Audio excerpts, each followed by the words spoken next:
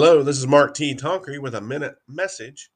The owner of a modest but very comfortable home decided to improve his status by purchasing a much bigger and more expensive one. A realtor was summoned and, after visiting the home, wrote a very elaborate advertisement for it in the local newspaper. When the owner of the property read the ad in the paper, he hurriedly called the realtor. I don't think I'll sell my home after all. I have been looking for that kind of place all my life. But until I read the description in the paper, I didn't realize that I had already had it.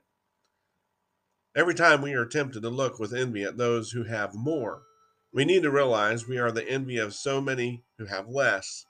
The person who is content is the wealthiest person of all.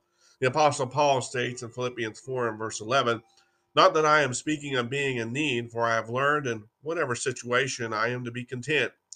Have we learned in whatever situation we are to be content? Thank you for listening to today's Minute Message.